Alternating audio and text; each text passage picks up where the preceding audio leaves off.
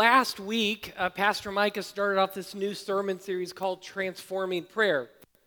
And if you don't know, one of the pillars of our church is believing firmly in the power of prayer.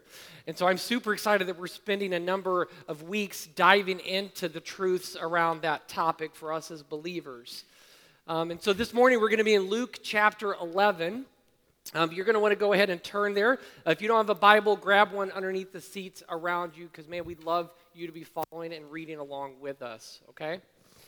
Okay, so my wife, Meg, and I, we have 4 kids. 3 of them are now teenagers. I don't really know how that happened so quickly, but it is pretty awesome to kind of get this front row view of them becoming adults. But my baby has been and always will be Lindsay. And there's a picture of her up on the screen. And so last week, we celebrated her 11th birthday. Okay, her 11th birthday. And so she brought, in advance of this birthday, she brought to me this wish list. And there's a picture coming up on there. This is the wish list that she made for her birthday. She put all this work on it. She came to me. She goes, "Dad, I've got this wish list. I want you to read it." And I said, "Great. It looks awesome. But I don't need to see it because I know what's in there because she's been asking for the same thing for like 3 or 4 years." See, a few years ago, Lindsay started asking us for a gecko. Now, if you don't know what a gecko is, it's a lizard. Like, why on this planet this is her heart's desire is completely beyond me. But it is. And so when she first asked us, Meg and I kind of gave her our standard answer. Great. Your mom and I will talk about it. Hoping that that would hold her off. It didn't. She came back again and again and again. She started getting more passive-aggressive with her asks, okay? She started posting pictures of geckos all around the house. That was nice and subtle. And then she would get library books about geckos and, just accidentally leave them out so we could read all these fascinating facts about geckos. My favorite, though, is you guys know those Geico commercials with the gecko, right? Okay, so every time they would come on, she would stop what she was doing and she would be like, "Oh, he's so cute and cuddly, and if I just had him, my life would be complete." I'm not exaggerating. Great. Her boldness and her persistence showed us how important this was to her, right? But even with all that, our answer was still no. I know, right? Could I afford a gecko? Yes. Do I want her to be happy? Of course. But see, Meg and I have been around the block a few times. We have 3 older kids. I know that there's a decent chance that 6 months into said pet arrangement, I'm going to end up having to take care of a gecko. And I just don't want the guilt that comes from trying to flush it down the toilet. I'm just being honest in church this morning, okay? I also read, though, that geckos don't always make the best pets, right? They can be too loved, and that stresses them out, and their tails can fall off. I have plenty of drama in my life already. I don't need more drama of talking an 11-year-old off the cliff. And so our answer was still no. I know, right? But as the years went on, Lindsay started to understand that our way of thinking was a little different than hers. We have this mantra in our house, you're welcome to take it, it's from the Bible. It's he who is faithful in little will be faithful in much. So Lindsay quietly went about for a couple of years trying to do her chores responsibly and doing it without being asked. Last year she got trainer pets, and I'm happy to say that they're all still alive a year later, and more importantly, I haven't had to do anything to keep them alive. So because of her belief that Meg and I could provide, her boldness, her persistence, her aligning of her thinking to our thinking, last week on her birthday, she is now the proud owner of Leo, her very own gecko. She earned it. It was a good week last week. No, I don't have a picture, sorry. Just a picture in your head how adorable they are. This morning, I want us to see that Jesus calls us into a relationship with the Father in prayer, a lot like Lindsay and her parents. So in Luke 11, Jesus is coming back from a personal time of prayer, and the disciples are eager to learn, and they say, "Lord, teach us to pray." And Jesus then launches into one of the most famous passages of Scripture, the Lord's Prayer. Many of us know it, right? "Our Father who art in heaven, hallowed be thy name." It's famous for a reason. It's a passage that is rich in instruction on the method of prayer. What words do I use? How do I talk to the Father? What topics do I cover? Long prayers don't always mean better prayers. But Jesus' teaching on prayer doesn't end there. He launches into this story, a parable, to demonstrate to us, to show us the heart attitude that he calls us to prayer with the Father, and that's where we're going to focus today. Jesus calls us to approach the Father and to ask of him what we desire with boldness, with persistence, and out of a firm belief in who he is. And so our main point this morning is this: I can pray boldly, persistently, and expectantly because my Father loves me. So let's jump in. We're in Luke 11. We're going to start in verse 5. This is Jesus talking to the disciples, so read along with me. And he said to them, "Which of you who has a friend will go to him at midnight and say to him, 'Friend, lend me 3 loaves, for a friend of mine has arrived on a journey, and I have nothing to set before him?' And he will answer from within, 'Do not bother me. The door is now shut, and my children are with me in bed. I cannot get up and give you anything.'" And so his first point, Jesus tells us, is that I can pray boldly. This feels like a weird story to us, right? In this day and age, like we live in, like if I need something, no matter what time of day, I can just get in the car, drive down the street, and get it, right? So I think for us to really get the whole beauty of what Jesus is teaching us here this morning, we have to understand a little bit about the culture of that time. First of all, they didn't have 24/7 Schnucks, and they didn't have refrigeration, right? So most days, they had to either make or buy their food for that day, and then the next day start over. They also had a much stronger duty of hospitality back then than we do today. Now, to be clear, there's many in this church that have the gift of hospitality. It's awesome. But back then, it wasn't so much as an option. It was so given, or it was so expected, it was such a given, that if someone showed up unexpectedly, that if you couldn't provide them a meal or a place to stay, it would be embarrassing, it would bring tremendous shame to you, your family, and depending on who it was, the entire village. And so with that as our context, our host, that's the main character in the story, he is a surprise visitor at midnight. But he's out of bread. He doesn't have any more daily bread. Can't go to the store, it's not there. Can't fire up the oven because it's going to take too long. And he goes, "Wait a minute. I remember from earlier in the day that I have this friend that I know he has extra bread because we were talking about it. I'll just go over there and ask him." But it's midnight. And I know if I go over there, it's going to cause quite a ruckus. But the host is desperate, right? He doesn't want to wear this hat of shame. He doesn't want to be embarrassed not being able to provide. So he says, listen, it overrides his good manners. He tells the friend, sit tight, and he runs out the door to get bread. Now, in those days, they didn't have the houses that we have today, right? A lot of them have like one-room houses. And here in this story, we see that at the friend's house, the mom, the dad, the children, the baby, they're all asleep in the same bed. And oftentimes, a lot of these animals, they'd come in for the night and sleep on the floor with them. So just close your eyes and picture this scenario. You've worked all day long. You're exhausted. You finally get the kids to bed, and then after like a hot second to yourself, you fall asleep. All your chickens, cows, and goats, and whatever else you got are on the floor around you. It is midnight, and it is stone silent. "Oh, friend, get up. I got this visitor that came over in the middle of the night, and I need your bread. I know you have it. Get up and help me."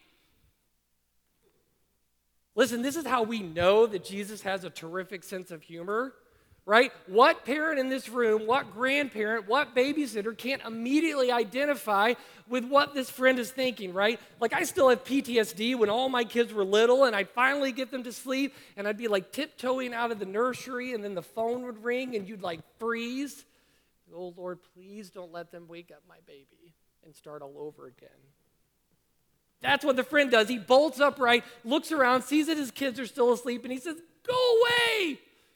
Forget your bread. Don't wake up my kids." It's funny But Jesus has a much bigger point here.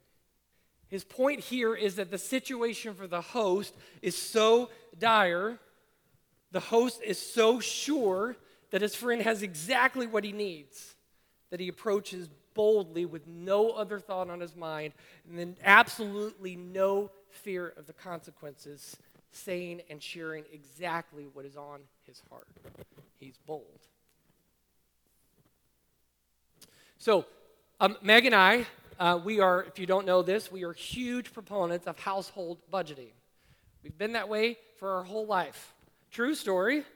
When we first got married, I used to whisk her off on annual weekend retreats, where the whole purpose of that was to work on and plan our budget for the year. And I know what you ladies are thinking. I know it. You're thinking, that's about the most romantic thing I've ever heard of in my life. How did Meg get so lucky? I know. She probably asks herself that every day. But the truth is, most of us don't really like budgeting, right? So because Meg and I had a knack for it, we went through training to become counselors so we could help other people. We're working with someone right now, very dear friend of ours, so committed to faithfully putting the Lord first in their finances, but they've got a challenge. They're upside down. Their expenses are way more than their income, and it's being driven by some one-time medical expenses from some procedures they had. And so we sat down with them, and we said, look, there's no other real way to get around this. You're going to have to call these healthcare companies and ask them to renegotiate the bill. That's the only way it's going to work. Now, for most of us, that's a scary call, right? To call a third party to explain your financial situation, that's embarrassing. And to lay bare that and put it in their hands to help make this work, that's embarrassing. But for my friend who's on the quieter side, this is nothing short of terrifying. But the need was great, and we were desperate, and that's the only option we had. So my friend got bold, summoned the courage, banged on the door, and asked. And here's the awesome part. Those healthcare companies that understood the situation, they knocked $1,500 off their healthcare bill. Just like that, which made it where we could balance that budget. Praise the Lord for that. Praise the Lord for answer to prayer. My friend had to be bold in asking these healthcare companies, and Jesus is saying here, look, I want you to be just as bold in asking the Lord in prayer. He says, which of you have the nerve to wake up a friend in the middle of the night to ask for bread? And which of us have the nerve to ask for so much more? The Bible is rich in instruction or in examples on bold prayer. Let me just give you a few examples. Elijah, the prophet of Elijah, standing in front of all of Israel, 450 prophets of Baal. And they set up this altar of wood. He's told them to douse it 3 times with water. And in front of all these naysayers, he calls on the Lord right then and there to rain down fire from heaven and burn up that altar. Or Joshua chapter 10. I love this story. Joshua's going to battle against a whole bunch of Amorite kings and their armies, and he's winning because it says the Lord is fighting for him. But the day's starting to get long, and he doesn't want the day to stop, so he literally asks the Lord to stop the sun from moving.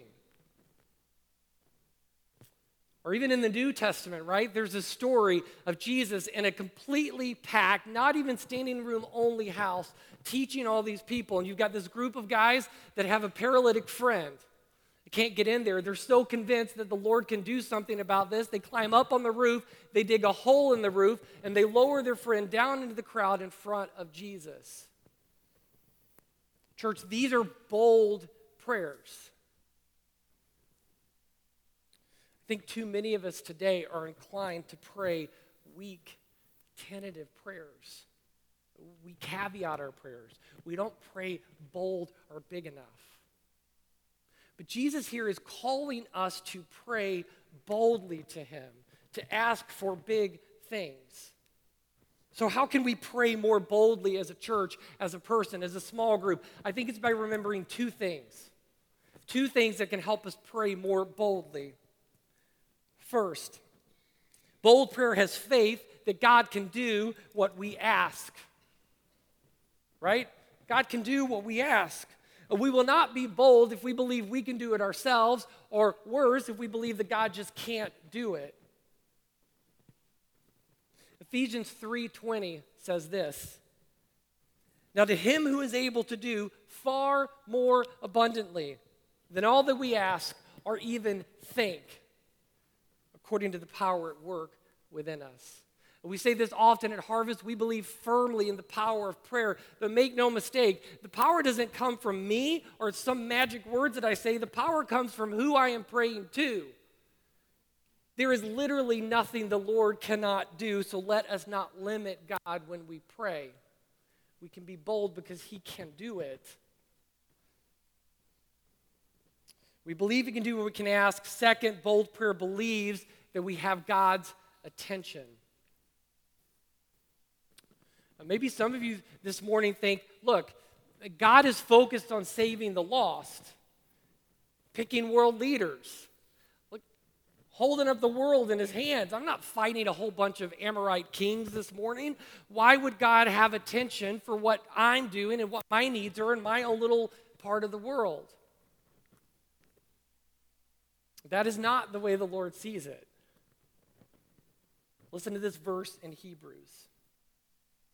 It says, "Since then we have a great high priest who has passed through the heavens, Jesus, the Son of God, let us hold fast our confession. For we do not have a high priest who is unable to sympathize with our weaknesses, but one who in every respect has been tempted as we are, yet without sin. Let us then with confidence draw near to the throne of grace, that we may receive mercy and find grace to help in time of need." It doesn't say here that Jesus can sympathize with the greatest of the problems in this church, the greatest of the problems in our country. It says Jesus can sympathize with us in every single respect. God cares about everything and every one of our needs, and he says that truth should give us confidence to draw near to him because he's sitting at the right hand of God, inviting us in. He is giving us our attention. So when we see that the King, who is capable of anything, has truly given us his attention, we ask boldly. He can do anything, and he's listening, so let's be bold. Let's not be afraid to ask him and ask specifically for the things that are on our heart. So this morning I'm going to ask is, will you pray more boldly? Will you pray more boldly where you are as a church, as a small group? Let's be more bold in our prayer. Now let's pick back up in our story. We're going to go back to the parable. Jesus is going to finish that. We're in verse 8, so read along with me. He says, "I tell you, though, he will not get up and give him anything because he is his friend. Yet because of his impudence, he will rise and give him whatever he needs. And I tell you, ask, and it will be given to you. Seek, and you will find. Knock, and it will be opened to you. For everyone who asks receives, and the one who seeks finds, and to the one who knocks it will be opened." So Jesus says here, look, not only can you pray boldly, but I can pray persistently. Persistently. The host was bold. He got up in the middle of the night, ran over to the friend, banged on the door. The friend said, "Hard pass, no bread, go away." But that's not how this story ends. The host doesn't go away. He knocks again and again, and he keeps knocking until the friend finally gets out of bed. And it doesn't say he got out of bed because he was his friend, because of some prior relationship, because of some obligation of kindness. It says he gets out of bed because of the host's impudence. Okay, I don't know about you, that's not a word I use very often. It's not a common word. Here's an interesting thing for future Jeopardy, Bible Jeopardy in the church. The underlying Greek word here happens only once in the entire Bible, and it's right here. And that makes it a little more difficult to translate. It's translated a few different ways. Offensive, persistent, brashness. It's this idea of not being ashamed to ask over and over and over again. And then in verse 9, Jesus gives us the lesson of the story, the lesson of the parable. And he's saying this should be our own heart attitude when we pray to the Lord. Like the host in the story, you and I are invited to do the same thing, to approach the Father and ask and seek and knock for what we need. And listen, it's not a one-time thing. The underlying Greek here, the verb tense is continual. A more literal translation of this passage would be keep on asking, keep on seeking, and keep on knocking. That is, be persistent or impudent as we pray to the Lord. Jesus uses three variations of the same idea: ask, seek, knock, to emphasize importance, to be clear. But I also think it's to show how the level of intensity that we should have when we pray. Right? Same idea, but all three words conjure up little different things to me. To ask, I'm using my voice, I'm crying out to the Lord with my desires and my asks. To seek, I'm using the full focus of my heart and mind as I seek the Lord. And then to knock, of course, that's using my body and action. Jesus is saying in prayer, we go to the Lord with everything we've got. He's saying 3 times here, I want you to come to the Father and ask, and keep asking for what you need, and do it with intensity. And then in verse 9, he says that when we do keep asking, we will receive. And when we do keep seeking, we will find. And when we do keep knocking, that door will be opened. And in verse 10, he says almost the exact same thing, but he adds one piece to it. He says, look, am I just going to open the door for Pastor Micah or Nathaniel or Phil? No, I'm going to open the door to anyone who asks. And listen, every word in the Bible is true and important, right? Of course. But when we see something like this back to back that is almost literally the same thing, it's like it should be bolded, italicized, and underlined. Jesus is promising us here twice that he will certainly and most definitively answer our prayers. Hallelujah. Let's hold on to that. But I think we have to be careful about verses like this. So Jesus is talking here about our own heart attitude in prayer. That's what he's teaching. And he's not saying that God is like some cosmic genie ready to do my bidding. Otherwise, I'd be asking him for a Dairy Queen Blizzard about 3 times a day. Jesus is not saying that believers always get what they ask for, because there's this thing called the Lord's sovereignty. God is Lord. He has a plan. He is in control in everything. So let me share another verse to supplement that one, to round out this teaching. James 4:3 tells us this: you ask and do not receive because you ask wrongly, to spend it on your passions. So when we pray to the Lord, are our prayers focused on ourselves, our own self-glory, or are we focused on the glory of the Lord and his mission? God promises to open the door to our requests if they are focused on him, his mission, and his glory. You know, there's a lot of awesome stories in this building right now of answered prayer, right? The Lord is working at Harvest and has been working. He is responding to our requests for prayer and persistent prayer. And let me give you one example. I have permission to share this story this morning. There's a member of our church that her mother was not a believer in the Lord. It was actually worse than that. Her mother was antagonistic, an advocate against her faith. Because she believed that the Lord had called her to be a disciple maker, she prayed for her mom's salvation at age 13. But her mom did not get saved, and so the persecution in her own house continued. My friend believed the Lord could do this, so she kept asking, seeking, and knocking. She was impudent with the Lord. She graduated high school, went to college, got married, had children, and yet she continued to pray, but her mom did not change. My friend kept praying. She involved other people. My wife and I were in a small group with her. If you're not in a small group, get in a small group. We were in small group, and we were praying right alongside her.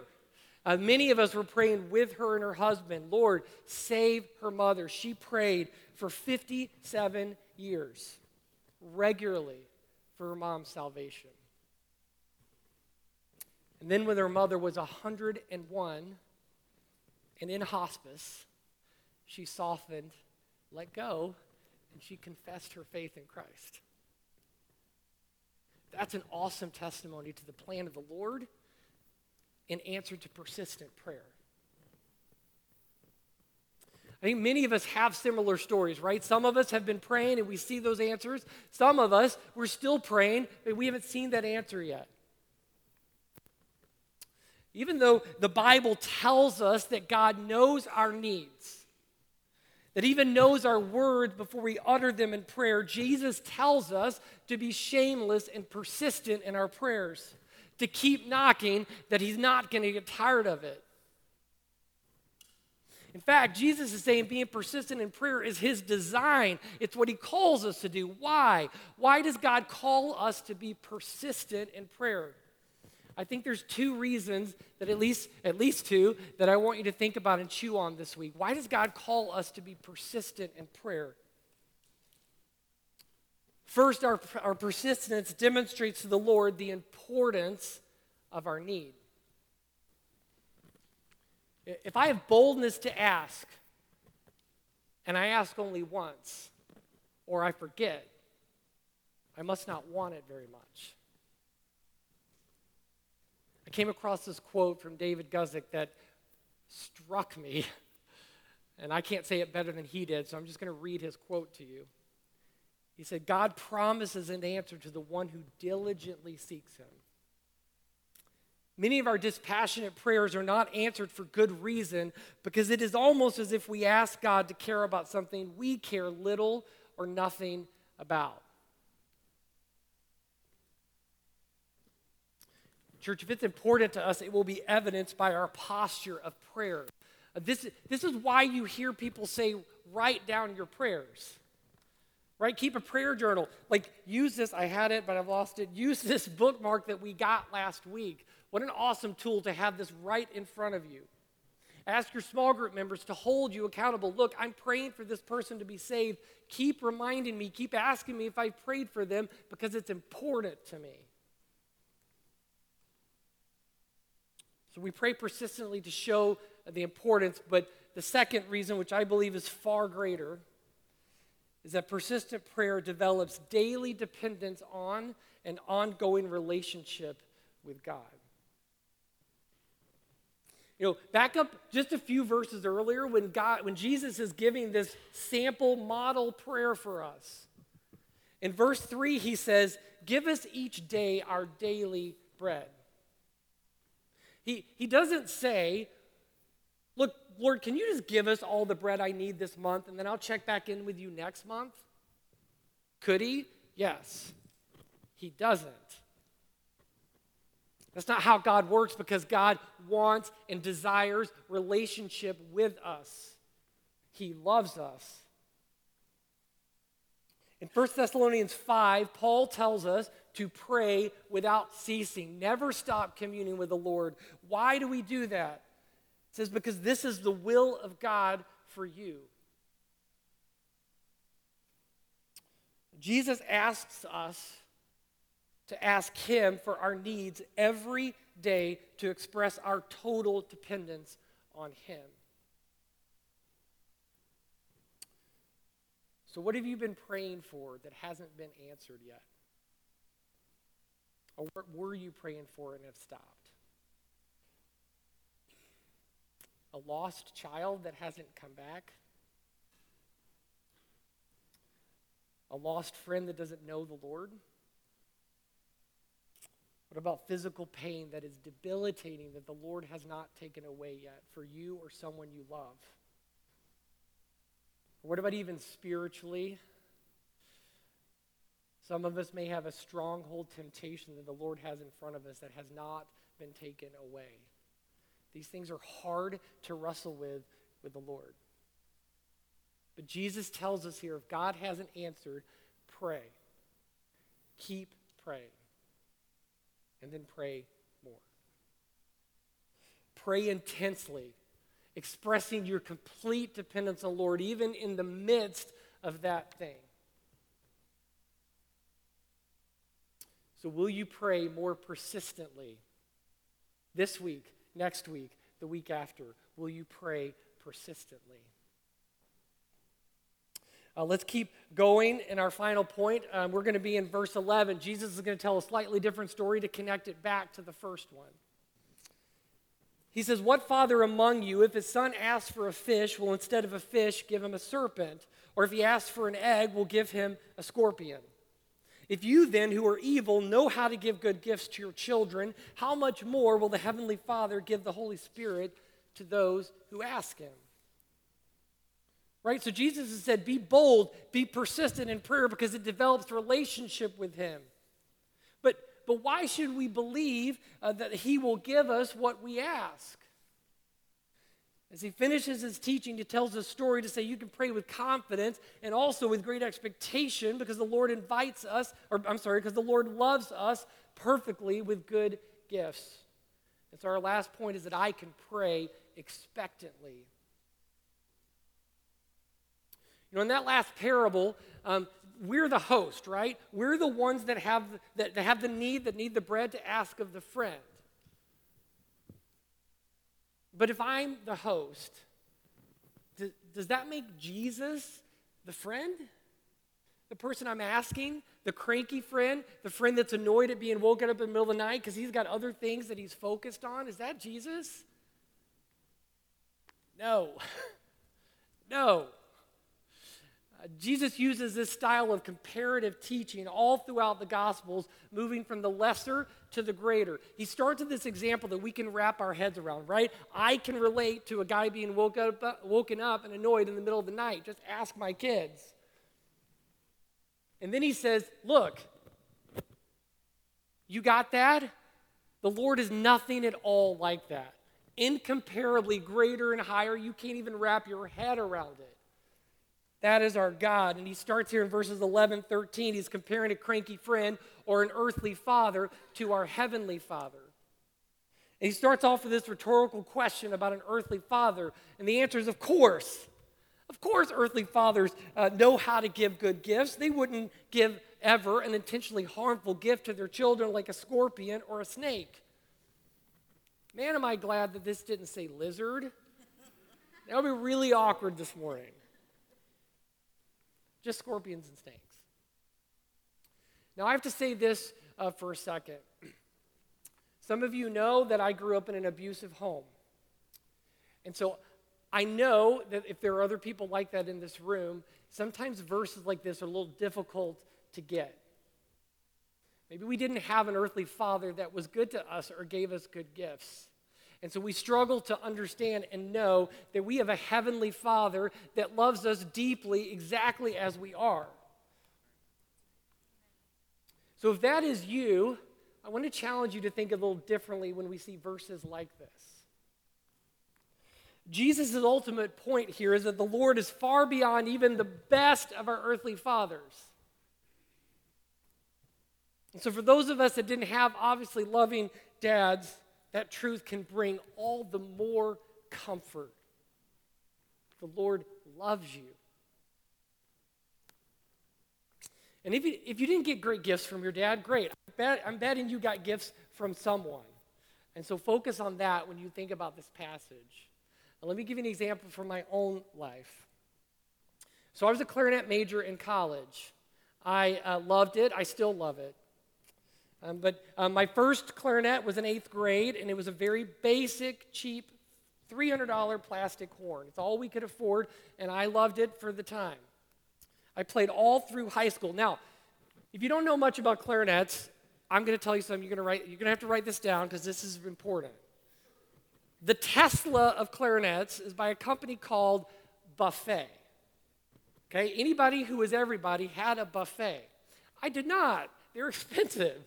And so I got all the way to college, auditioned for college. True story, they let me in, but the judges came up to me and they said, we can tell that you have a cheap horn go get a better one. And I said, great, are you going to scholarship me in? And they did not, so I still continued to play with this basic horn all through college and post-college. Now, enter Meg into my life. We were married early, and she understood early this tragic history of me not having a buffet. She got it. One year I got a bonus at work, and we were newlyweds. We had all kinds of expenses, but she said to me, look, I want you to use this money and get yourself your very own buffet. Right? And here it is. I still to this day do not understand why she got this thing for me. I'd like to think that it was all that investment I did by the budget retreats every year. This is my greatest earthly possession. It is. I call it my baby. If you ask my kids, it's my baby. And I know you're supposed to say that if my house was burning down, I would run out the door and grab my kids first. Okay, I would get my kids first. But this is in my closet right next to my bedroom door, so I would just grab it on the way out the door. My wife gave me the greatest gift I have ever had. And then Jesus calls her, my parents, our friends, our small group leader, our small group members, evil, full of sin. And he's right. Jesus is telling us here, well, look, if an evil person lost without Christ clearly knows how to give good gifts to their children, how much more does a perfect, sinless, without blemish, infinitely holy God with perfect knowledge and ability to do as he pleases know how to give us perfect gifts in our answer to prayer? And I know that my daughter wants a lizard, but I'm also fallen, and so I struggle with when is a good gift? Is it going to spoil her? Is she of the right age? Not so with the Lord. His gifts are always and can only be perfect, and his timing can only be perfect. And because of those truths, Jesus tells us that we can approach the throne of grace in prayer, and we can ask and we can expect that the Lord will give good gifts to us, his children. And what good gifts are those? Does he promise to meet our physical needs? Yes. Lots of examples about that in the Bible. But Jesus' concern for us goes way beyond the physical needs. And to emphasize that, he says right here, how much more will the Father give us the Holy Spirit? The Bible tells us that even though the Lord designed us to be in fellowship with him, we messed that up. Every one of us have sinned and chosen to go our own way, and that creates this ginormous chasm with a holy God. And because we're lost, we can do nothing about it. But our sin did not stop the Lord from loving us. The same Jesus here who is teaching us on prayer this morning, the Lord sent him to earth for us. He lived a perfect life worthy of no punishment. He would go on from this story to die on the cross and take our punishment in our place on him. And then he tells us that if we repent, if we believe, if we give our lives to the Lord, he saves us. And then he sends his Holy Spirit to seal us and guarantee us for eternity. What greater gift on the planet is there than eternity with the Father? There isn't. And listen, that's not all we get when we get the Holy Spirit. Listen to all these things that come from the Holy Spirit and how he continues to bless us. The Holy Spirit brings salvation, brings eternity with the Lord. He comes to live inside us. The Holy Spirit sanctifies us, making us more and more like Christ. He teaches us to understand and apply the Word of God. He gives us power to overcome and defeat sin. The Spirit gives each and every one of us spiritual gifts for building up the body and furthering his mission. This is my favorite. And even when we're trying to be bold and persistent in prayer, and we cannot think of the words, the weight of what we are asking cannot produce words. The Spirit comes along beside us and prays to the Lord on our behalf with words that we can't understand. The gift of the Holy Spirit is not just a good gift, it is the greatest gift, and all the other blessings that the Lord wants to give us comes through that Holy Spirit. We must be bold and persistent, but our prayer life must be rooted in an expectation that we are loved by the Lord who desires to give us good things. So let me ask you, will you pray more expectantly to the Father? Or are you expecting good gifts from the Lord? I can pray boldly, persistently, and expectantly because my Father loves me. When we have this right understanding of the heart attitude God calls us to, when we approach prayer with Him, we see just how critically important a continuous life of prayer really is. God calls us to continuous prayer.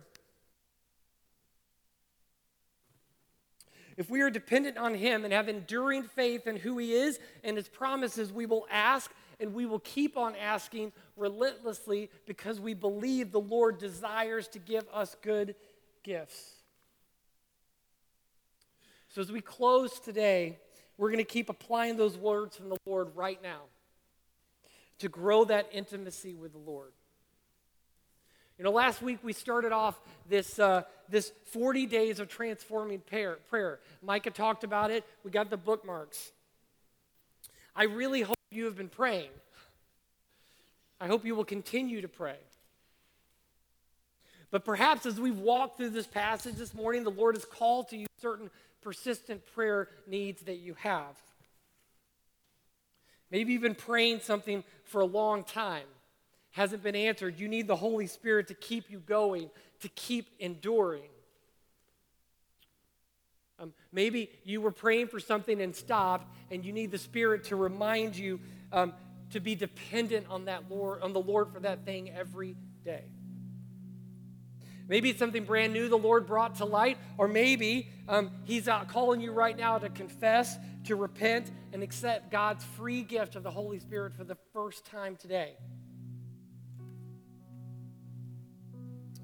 So while the worship team plays, let's take the time and go to the Lord with those prayers.